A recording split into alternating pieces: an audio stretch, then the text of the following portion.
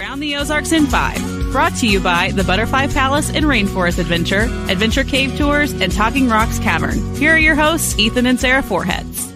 And we made it to Friday. Congratulations, everybody. Today is Friday. The weekend begins. Hope you have a great final day of work. Maybe you have the day off. I don't know.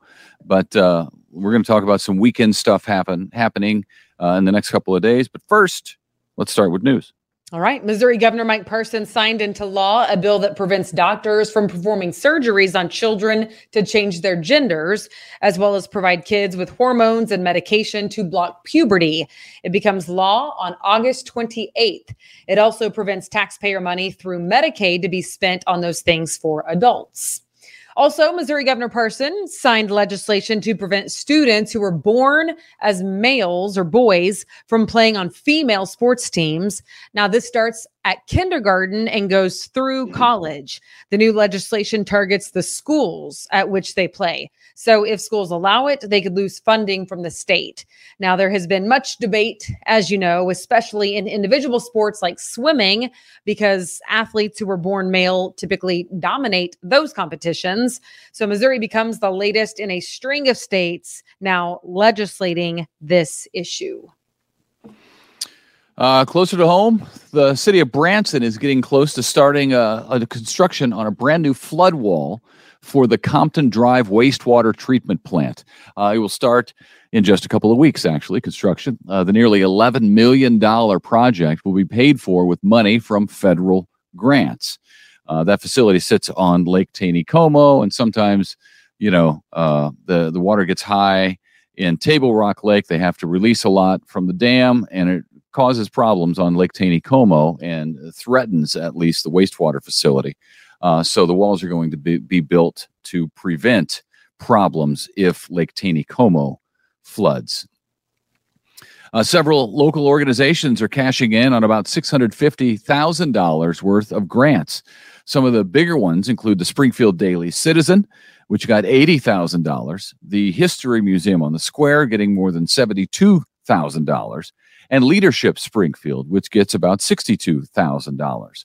That money comes from the Community Foundation of the Ozarks, the Jeanette Musgrave Foundation, and U.S. Bank Wealth Management. All right. The state of Missouri is getting $1.8 million from a $102 million drug settlement. The settlement was a nationwide settlement with Indivior. Is that how you say it? Indivior, which anyway was accused of making small changes to their drug to keep the patent valid, yet avoid getting generic versions of it. Okay. So apparently you can't do that. And they got caught. Okay. And the states get paid. It's going to be a pretty nice weekend for us. 83 today, sunshine, maybe some rain tomorrow in spots, 40% chance, 60% chance of rain on Sunday. And then Monday's going to be like 80 degrees and maybe in the 70s for the high. So look out there. It's going to be sunny as well. Good weekend. Hope you have a fantastic weekend because there's, why not? You got days off, hopefully. Starting tomorrow is a day off. Branson will be celebrating our law enforcement officers. It's a whole week, so it runs through the 18th of June. Events are scheduled during that time to honor law enforcement members and their families all across the country. Special performances are planned by Shepherd of the Hills, the Showboat Branson Bell, Presley's Country Jubilee, the Duttons, and more. So lots of celebrations to honor our law enforcement. And this is cool.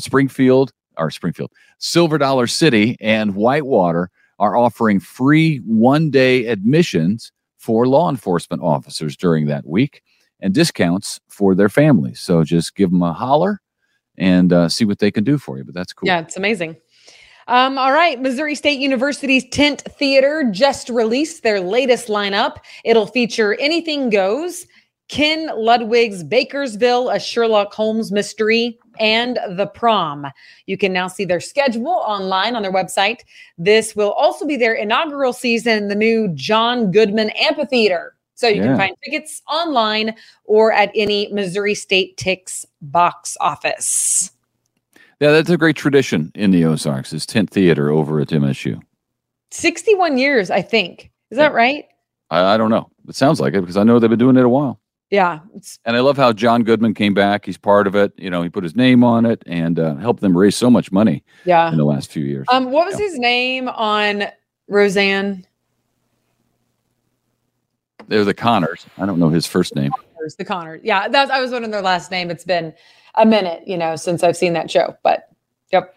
One other thing this weekend, don't forget the Wall That Heals is in Springfield. It's over at Wesley United Methodist Church on Republic Road. It's open 24 hours a day, starting, it goes through Sunday at 2. So it is now open, and it is basically a traveling replica of the Vietnam Veterans Memorial wall that's in Washington, D.C. Very powerful.